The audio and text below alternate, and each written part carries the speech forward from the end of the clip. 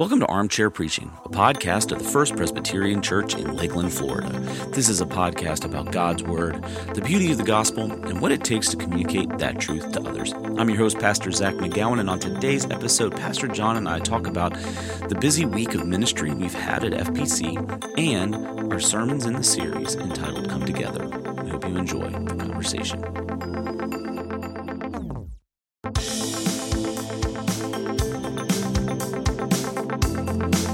Welcome back, everybody, to Armchair Preaching. This is episode 105. Nice. Pretty sure it's nice, 105. Nice. I might be wrong about that. I'll check it after the fact, but it is, I think, 105.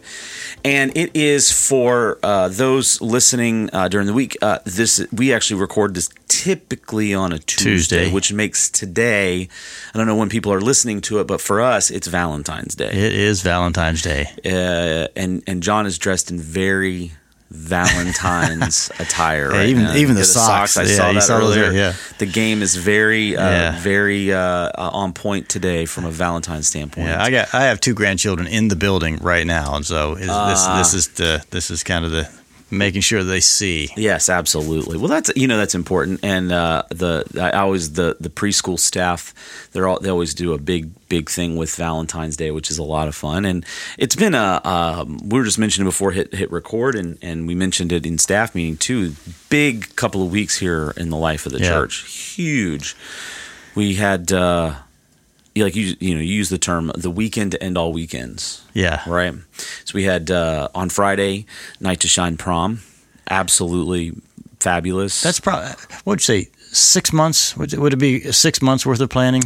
Like pretty intense planning? I mean, it's a year long. Intense, yeah. It's a year-long process, but it's a 6 months of intense planning. Yeah, probably 6 months of really intense planning, preceded by 6 months of debrief from the previous year, which automatically leads to kind of brainstorming for the coming year. So, that's where we're at. And I way undershot my. I said 500 people were in the building on Friday night, and you said this morning that would have been the volunteers. Yeah, not even all the volunteers, but there were 800. What'd you say? 801. Well, what we had registered in terms of volunteers and guests. So that's the volunteers include buddies. For those that don't know, Night to Shine, it's a prom for folks with special needs, adults and teenagers with special needs, and they are matched up with what we call a buddy. So it's 1-to-1, and then there are, hundreds, literally. I was going to say scores, but that's way undershooting, of support volunteers. So people that do the food and crowns and paparazzi, which take pictures up and down the red carpet. So we had 801. As of the Wednesday before that is registered. Now I don't know how many show up, check in, things like that. Yeah. We'll get that. I'll get that number sometime. And that's not counting all of the. I mean, there's a whole walls of postings of all those who sponsored people who made the thing. They donated things, donated food. Doesn't money. Count that. Mm-hmm. Yep. Yeah, it does not count that. And we had probably, and you were right. I mean, it is. It was bigger than 3 years ago. The last time we were able to do this in person was 2020, February 2020, and that was the last really big event that we hosted as a church before COVID shut everything down. And in the last couple of, last year we thought we were going to get to do it in person, and then they made the call not to do it in person, which was a big disappointment. But it made this year all the sweeter. And you got to be a buddy this year. I was a buddy this year. Yeah, that was really special for me because when you're a buddy, you get to see the Night to Shine event from the inside. That's right. You experience. I was in the karaoke rooms. I was on the dance floor. I was walking down the red carpet. It's quite an experience. And you had just come on in 2020. It was brand new. You were brand new, and you kind of were respite room kind of observer. Yeah, sort of that was my night to. That was my first one. Was the night to kind of take in all the spaces. And that's something when you're a buddy, you don't get to see the parents. Yeah. Well, that's not true because I could see them in the glass. See them in the glass over, they were overlooking the dance hall. In fact, my buddy was my cousin, and her parents were up, and I could see them, and we were waving to each other. So that was nice. Sweet. Yeah. So that was a huge event, though. It was such a special event, and they had 30-person limousine, basically basically a party bus. Yeah, party buses. Yeah, right. yeah. See, and those are things I don't get to see. I mean, my role is very limited spatially, so I'm in one space pretty much the whole night, and it's a fun space. I'll tell you, and you did a great job too. Being the DJ for for a group of 300 people is what is it? No, it's like 400 people. Yeah, it's probably about 400 people. Now the people rotate in and out. That's when they say, I saw how many people were in the dance hall area, and I was thinking, oh man, the karaoke must not be that full. And then I heard no, it was packed. I was like, oh, that's how many people we had. Because visually for me, the only way I really could see how big the event was either with the dance hall or we do a pre-event prayer time with the volunteers that can get in there about an hour before the first guests are kind of registered, about 4:30, 4:45. And I could tell that was the most volunteers I've ever seen in that room. Those listening online, if you follow us on social media, we posted the picture with it's got Zach in the foreground and 300 people in the background. Yeah, that's my selfie. I started doing that the first year, and we've done it every year since then. And so the very first year we had it here, I kind of did that roving thing like what you did, because we were co-hosting with another church, and so it was our first year, and that was the year I was like, I could do a better job DJing than the guy and I'm cheaper too because I'm free, and so I've had a job for life there, but I've only gotten to see that vantage point. But man, what a vantage point that is! Well, we should get you rotating at some point. We got to get you now that Caleb is your little mini me is Caleb in there. His son came in as an assistant, and then maybe you can do a little bit of roaming while Caleb takes over next year. Yeah, I did. The funny part. So just a quick story. I haven't told you this story actually, John. So you're going to be hearing this for the first time. So typically we start playing music. I start playing music pretty much right after the volunteers leave, right? Mm-hmm. I have 4.5 hours worth of music planned. Then I have a whole nother set of like requests that come in. So typically I've been behind that booth or in that booth area from basically 4:30 all the way till roughly 9:30, 10 o'clock until everything's broken down and I've taken it out. Well, this year Caleb was assisting me. So after we did the volunteer thing, I actually was like, I told Caleb, I was like, Caleb, you know how to kind of do this. There's nobody really, only a handful of volunteers kind of waiting around. It's like, just just start playing around with it. But he didn't, I'd been telling him what song to play next, and then he'll play next. So I walked off and was getting a water, and I was going to see the registration area, and one of our special needs, our guests from Shine On was there. And he's a sweet kid who I've gotten to know pretty well over the last several years, and just love this guy. And he had a bow tie that his mom could not get. It was a real tie. It was like real bow tie. Yeah, nice. We talked about this. Yeah. And he just beelines. He says, Pastor Zach, can you help me tie this tie? And I'm like, a bow tie.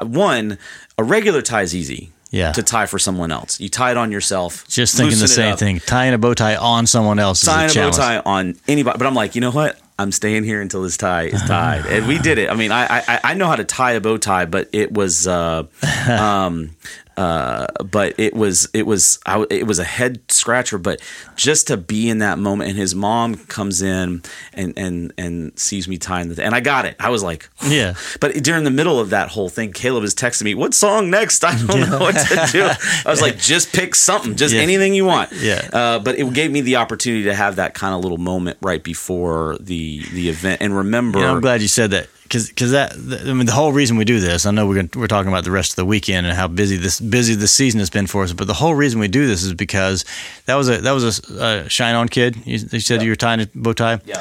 You know what? That little message of Pastor Zach tying a bow tie, helping him be prepared for the best night of his life, is sending the nonverbal on that is huge. Well, it was for me too, because I see in mass the event, right? And I one of the things I've always lamented is not to have like the one-on-one connection with the guests, and that was like it was a God wink, we call them those God winks, where God says, just remember this is why you're doing this. And that was and you told the story in staff meeting about your cousin and everything that she was going through leading up and how vulnerable, but then to see she just came out of her shell, the transformation. Just in that not moment. Completely out of her shell. She's still somewhat reserved and shy, but she definitely had a transformation experience. She had her ears plugged early on. It was too loud, and didn't want to have the cheering. And they didn't cheer. They were great. They just did the shaking hands, waving fingers, the silent cheer. Yeah. And as she walked down the red carpet, but she had, and I talked to her mom afterwards. She had a great time. Yeah. I should see her this weekend too, with her grandmother's funeral, my other cousin funeral. But she had a great time, and she got her buddies there. So that was a great night, and such a great thing. We were making sure that our special needs friends know that they are loved and they are valued, and that they are purposed, they're treasured, all of that. And I think we communicate that in a big way. Of course, I had my Jack, our now 5-year-old, his birthday party was at Bonnet Springs Park. Oh, wow! So we had that on Saturday, and then on Sunday, worship, congregational meeting, and then daddy-daughter dance was that afternoon, which is huge. Which was huge. Not in size the same way as like a Night to Shine, but So was this the first one that you had been to? So you took your granddaughters. Yes. Your daughter was taking pictures. So my daughter and I danced. We did the Cupid Shuffle out there with you. We danced, and then my granddaughters. That was sweet. It was great. It was great to see you and Hannah, and you were off duty too. I was off duty, and you got to just experience being a dad with his daughter. And I'll tell you, I looking around at some of the other dads, and this is where you've experienced this. You're a little bit older than I am, but these are the years where I'm starting to look, and I'm because I've been here. I'm coming on 10 years in August. I'll have been here, and Hanny's not even 10. So we got here, she was 3 months old. Her first daddy-daughter dance, she was 8 months old. So she was not even walking. So that first daddy-daughter dance, I was just holding her the whole time, and then looking around and seeing, like Brant Merritt, his daughter's the same age as my daughter, and Brian Morgan, his daughter's the same age as my daughter, and Danny Rodriguez's oldest daughter's the same age as my daughter, and all of us have been there every year. 10 years ago, we were all kind of carrying our daughters in and watch. I mean, every year I've got, it's one of the great things about technology. I've talked about this in sermons before, how God will use something to remind us, and we talked about this in staff meeting, and I want to touch base on it in a second. But the memories that pop up on my phone, on a given date, and so I've had all these daddy-daughter pictures from previous years popping up on my phone, and just reminding me of God's grace and provision through all that, and what a tremendous blessing that is. And then, of course, there's a great solidarity of dads there. Because really one thing that we all have in common, well, and granddads in my case, or dads, I was with Lauren too, is that one thing we all have in common is that we're committed to our children. That's right. Yeah. It was so beautiful. I always go when we've had Night to Shine and Daddy-Daughter Dance are always within a week. Sometimes it's the week before Daddy-Daughter Dance is the week before. Sometimes it's the day after. I'm always pretty tired, but I always get so much energy from being around Hanny, and we do a little date afterwards. Some people. I forgot about it. It was Super Bowl, so it was also Super Bowl. So it was a little bit of a timing issue. We were like, thankfully, my daughter is a very easy date. She just wanted to go to McDonald's and get an ice cream cone. Hey, big spender. So we just sat and had ice cream, and we were able to make it for kickoff, which was for us. Did you have rooting interest, John, in the Super Bowl? A rooting interest? No. Yeah. No. I got what I hoped for, which is a good game. Yeah. My rooting interest was for the Eagles, not because I have any care about Philadelphia other than it's just a cool city, but Jalen Hurts. There's 4 Alabama players 3 on offense, starters on offense for the Eagles. Jalen Hurts, Devontae Smith, and Landon Dickerson, all on the offense. And the offense played great, lights out. Yeah.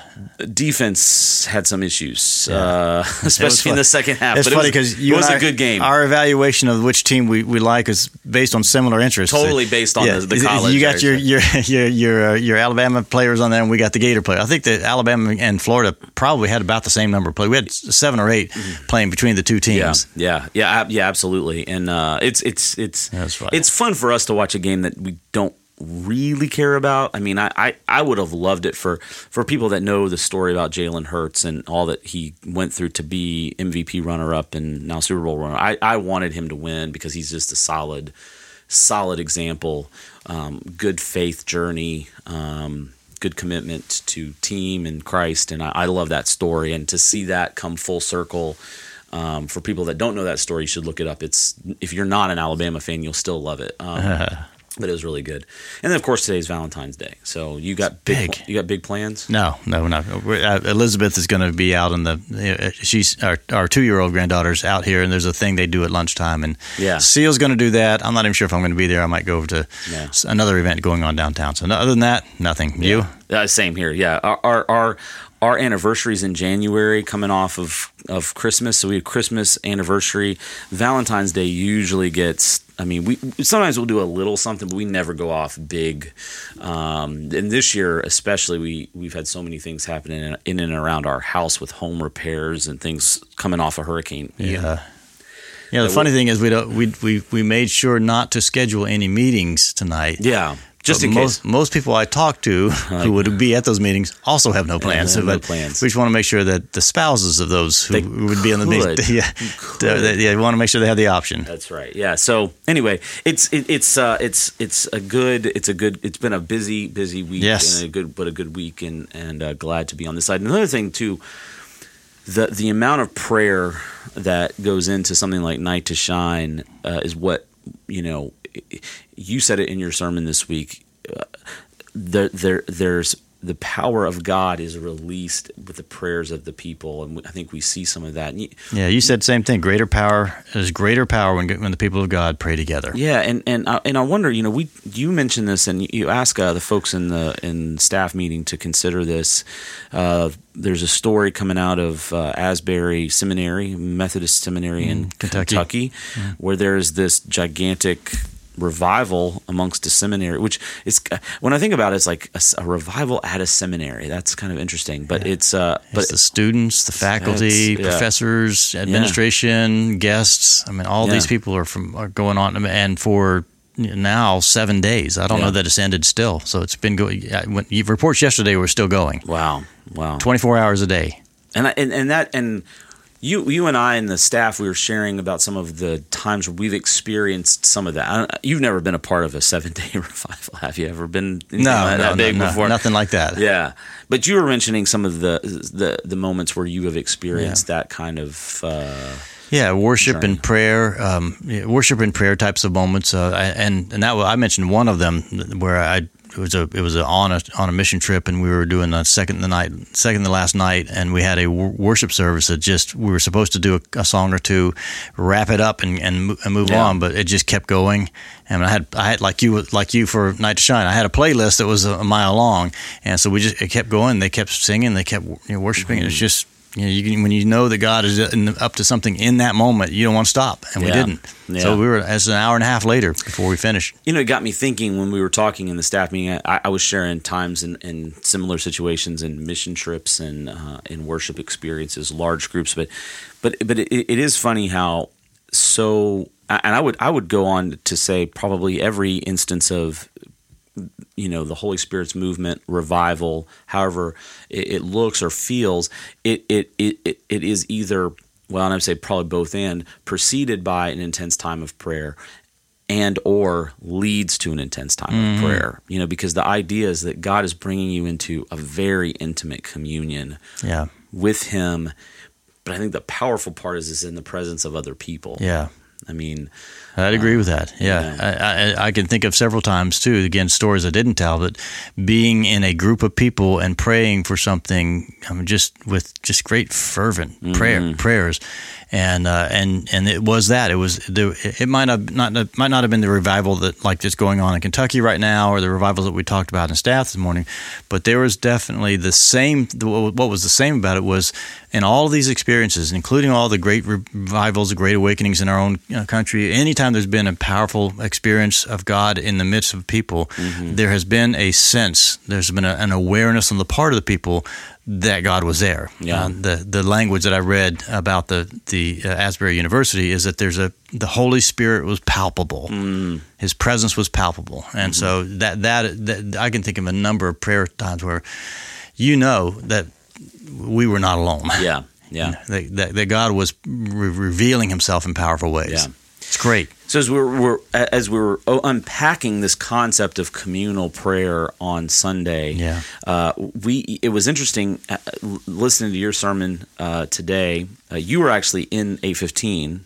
Yes. Did you go back and watch the recording? I didn't. Okay. Yeah, it was different. It was not radically different, but there were some differences, and I'll point out a couple of them. But the interesting part, this is one of those weeks where you and I said some similar things, but I think you take the whole because when we're talking about the concept of communal prayer, oh man, the subject matter is and we both talked about this Scripture and communal prayer. I mean, we could go, and we're going to have a whole series on prayer. We will, yeah. But we could go a lot of different directions, and so this week I think especially your message tied into really the power and the effects of communal prayer. Yes. And mine really talked about the power, but then the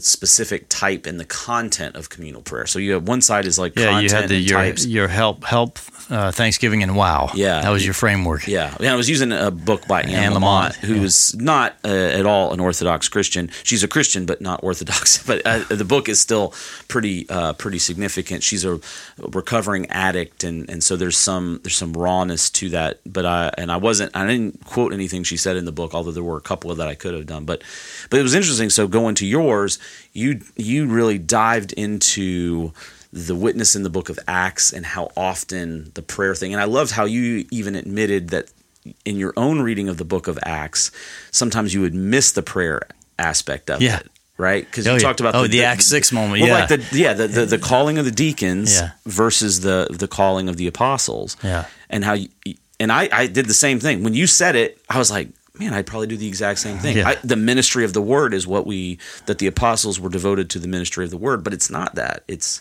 ministry. It's prayer and first. Ministry. Yeah. Prayer first and ministry. Yeah. So what was your decision making like in terms of like, okay, how am I going to narrow this down in terms of the important topics you wanted to cover this week? Well, this is like you said, this could go 1,000 different directions, and I had it on my mind. I don't remember if I said this or not, but I said it's not. This is not going to be about the structure of prayer. This is not going to be about about what personal prayer is like, or even about the patterns of Jesus going away by himself to devote himself to prayer. That's the Gospels have a number of places where that's there. All fine places could have gone.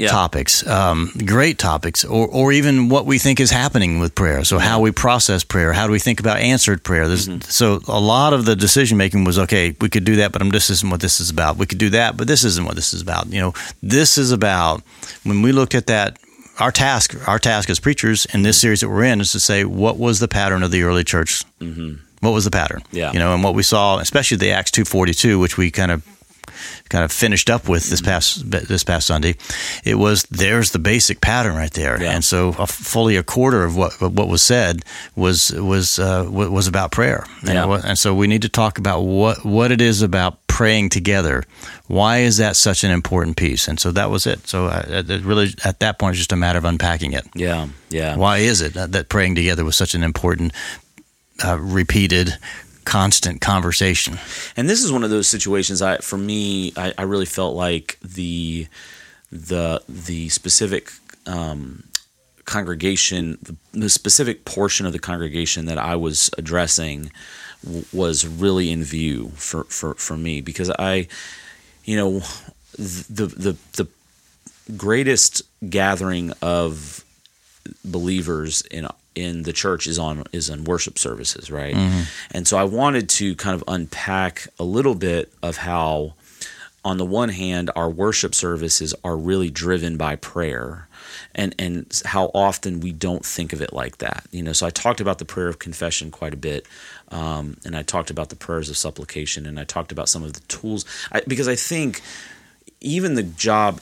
And you're right in your message. You're saying that churches, and I think our church is probably not so unique. I think we're turning the tide, and I think we've had seasons where we've emphasized prayer more than others. But even the places where we do emphasize prayer sometimes get ignored by the wider congregation. And even you're right, we don't elevate the. I mean, it's like we have this list of names every week. Do people really understand the power that there is when we commit all together to praying through that list, even if we don't know everybody? And I was also wanting to process the excuses that I hear. Yeah, I've heard, and actually had one guy come up to me after the 8:15 service when I talked about the prayer of confession piece, because he knows he's complained to me about the prayers of confession, where he's like, well, I don't do that. I don't do that. That was great. That was a great way of saying that. And I said, well, I'm not going to say who he is. I almost said who it was. But I said, actually, I do the same thing. I have found myself kind of editing what I'm going to confess. And that's not the point. Yeah, it was great. To make the prayer of confession to be a community prayer where we all own the problems. Yeah. Even if we don't commit the particular sins, we all own the sin. Yeah. That's great. Yeah. But I think, and you see the classic service a bit more than I do. I don't want those times of confession or any of the communal prayer times to be throwaway times. And I think I worry sometimes it is for some people. Mm-hmm. Do you know what I'm saying? And I wanted to call people's attention to, at the very least, and this is not enough, but at the very least, re-up your commitment to praying here. You're already here. Yeah. Be engaged. Give yourself to the moment. Yes, absolutely. Yeah. Be engaged. And I loved how you talked about all of the different areas in the book of Acts that really, it's everywhere, from Paul and Silas to we just talked about the calling of the deacons. I loved how you mentioned the replacement for Judas. I mean, how we skip over those things, don't we? We go right to the decision and not how the decision was made. Yeah, and that I think both of us were trying to do the same thing with that. Is that let's slow down enough to say that the reason why these things are happening, the reason why we see these greater works of God happening, the reason why we have those wow moments, to use Anne Lamott's words and that you use, is because this happened as this is the other thing that I mentioned it, but God chose this to be this way. Yes. This is the way that God chooses for things. People are like, why do I got to go? It's as if we're not surprising God. We're not communicating something to God that God doesn't already know. Why do we need to do this in order for God to unleash His power into this world? And the answer is that God chose. This is the way that God chose to reveal Himself and to do His work through people again and again. Yeah. God's means is, human beings are instrumental to God's purposes, and so God chooses that this is the way that it happens. And since God chooses for this to happen, we ought then to come together to do these. Yeah, and we ought to be. And I love that. We ought to be all in the prayer moments in worship. We ought to be, all in. Yeah, neither one of us really spent a ton of time on the count. God doesn't need us to pray, right? I have preached messages, and I'm sure you have too, where that has been a bulk. There's been a theological unpacking, but at the base level, the reason we do that is because God has told us that's the way He's going to do things. That He's going to use our prayers. And you can try to do the theological gymnastics to figure out, well, if I didn't pray, would this still have happened? Well, if I didn't do this, or if some, it's the old football argument, right? Eagles fans are praying for a win. Chiefs fans are praying for a win, right? It's like, is God in the middle of all that too? If I pray the hurricane doesn't hit us and it hits someone else, how's that? Did my prayer? Am I the favorite child now? Yes, you are. Yeah. We don't. That's not the point, right? I mean, God just says, "This is how I've chosen to relate and to do the work. And what I found interesting is going back to some of the Old Testament kind of patterns is there's this relational quality that God has always desired to have of his people. It shouldn't surprise us. God is personal. He's a personal God. He exists eternally from before the foundations of the earth were laid. He existed in relationship, Father, Son, Holy Spirit. And when he creates his people, he creates them to be in relationship. Relationship requires communication. Communication requires talking. Talking to God is prayer. So you get through all this for whatever reason. And I think God just did not create puppets. Yeah. He didn't create puppets. He created people to be in relationship with him. I think part of what I hope that we accomplish was to remind us that there is something that is objective that happens when we pray. Yeah. When we pray, God is glorified. We are expressing solidarity with all of the suffering of the world. We are expressing solidarity with all the sin of the world as well in our prayers of confession. When we pray, and things happen. And I know for me, part of it, and I said this as much, that I think there's this large view out there that basically views prayer as something not very significant. Yeah, I loved how you spent some time in that. There's nothing really happens when you pray. And there was a story, and I think it was out of Dallas Willard's Divine Conspiracy book, where he tells a story about a missionary who comes. And this is editing room floor. I'll save it for another one. So when you hear it in the sermon, everybody acts surprised. But this guy comes up, and this missionary is on furlough, and they're speaking, and there's some situation. He says, "What can we do for you?" And the missionary says, "Well, you could pray." And he goes, "Yeah, but what can we do for you?" Yeah, but what can we do for you? He kept pushing. Well, yeah, what can you do for you? And Dallas Willard's point was that that person's view of prayer was so incredibly low that it would amount to nothing of consequence. Yeah.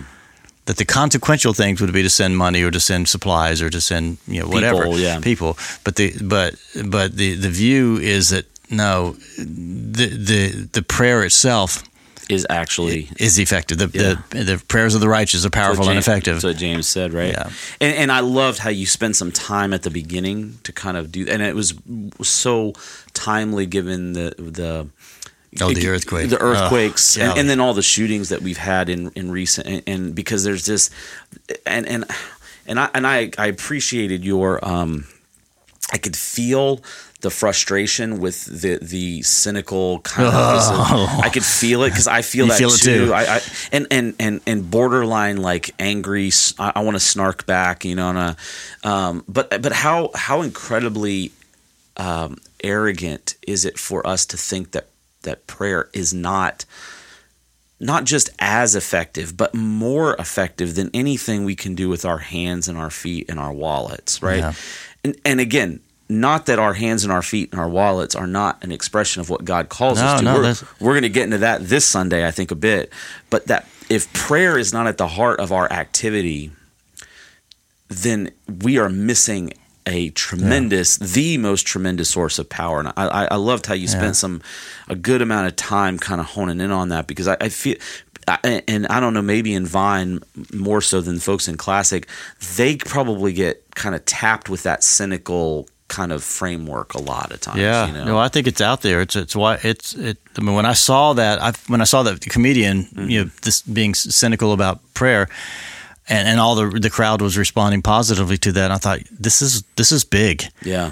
This is a big view and understanding of prayer, and we need to speak against it. I mean, what else are we going to do? It can't be this way for us as Christians. And that's, I think, in the end, what I want more than anything is for us to come together and not make prayer a little bit of salt and pepper on top of the entree. To make it where it is one of the substantive pieces of why we're together. The prayer itself there's content to it. Yeah, and there will be things that happen that God will choose to do because of the prayers. Mm-hmm. And I'm cynical by nature, so I always have to internally kind of combat that and just remind myself over and over again in the Scripture, and not just in the Scripture, but also in and I'm sure you've experienced this, in our own lives, in our own ministries, seeing prayer make a difference, and being able to say, only God makes these things happen. Only God makes this way when there's no way. Yeah. And God has chosen. We prayed about it. We went after it, and we went after it in prayer. And as a result, God does something, and that's heavy. I mean, that's heavy, but also look. As you said, we're going to be starting a series in a couple of weeks on prayer itself. We're going to spend it'll be our Lenten series on prayer. And I do think that we should, as a people, and I think as an individual, I should expect as an individual, you should expect to see the powerful acting of God in our lives and in this church and in this world. I think I fully expect to see that happening. Mm-hmm. Now, will it be an interesting and a bumpy ride at times? Will the enemy want to take us down while we're making great advances? Yeah, oh yeah, absolutely. Fully expect that. So what do we do about that? Well, we pray. It's the same. You just go right back to the mountain. You go back on our knees. Right. That's right. And I think that's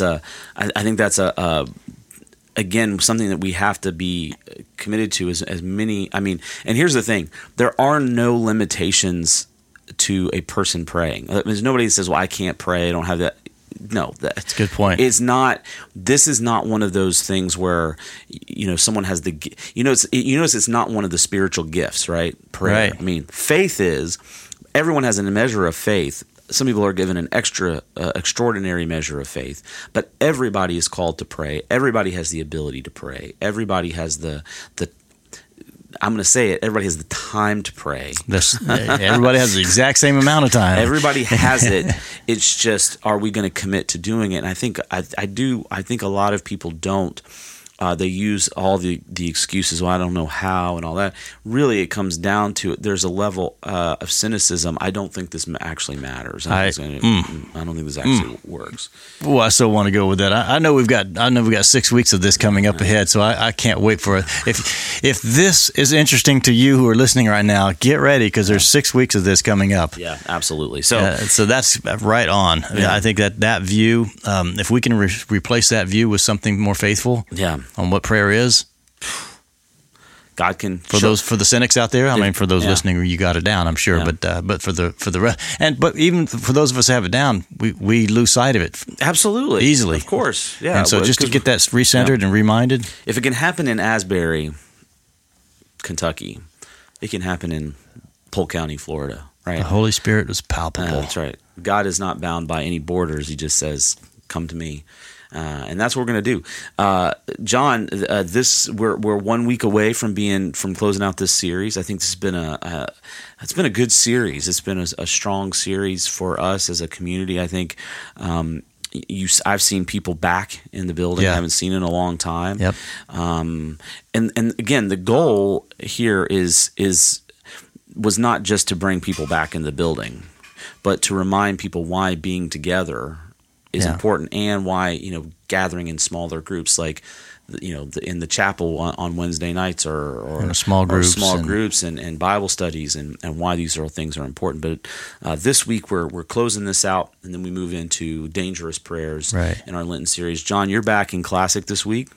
No, I'm off. You're off this week. Ed Diaz is in Classic. Ed Diaz is closing out the series this week. I'm back in Vine to close out the series, so it's going to be a fun time. And if anyone's missed any one of the sermons in this series, you can head to our website, fpclakeland.org, go to the worship page and the sermon archive tab, where you can watch complete services, both Vine, our modern service, and our Classic service.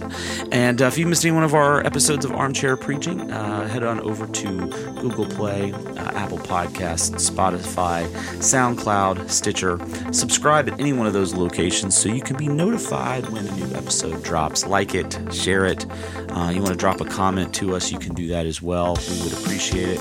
And I know people are listening, because I talked about Fig Newtons and tea last week, and I got for Zach a snack of Fig Newtons. Fig Newtons. When's the last time you've had a Fig Newton?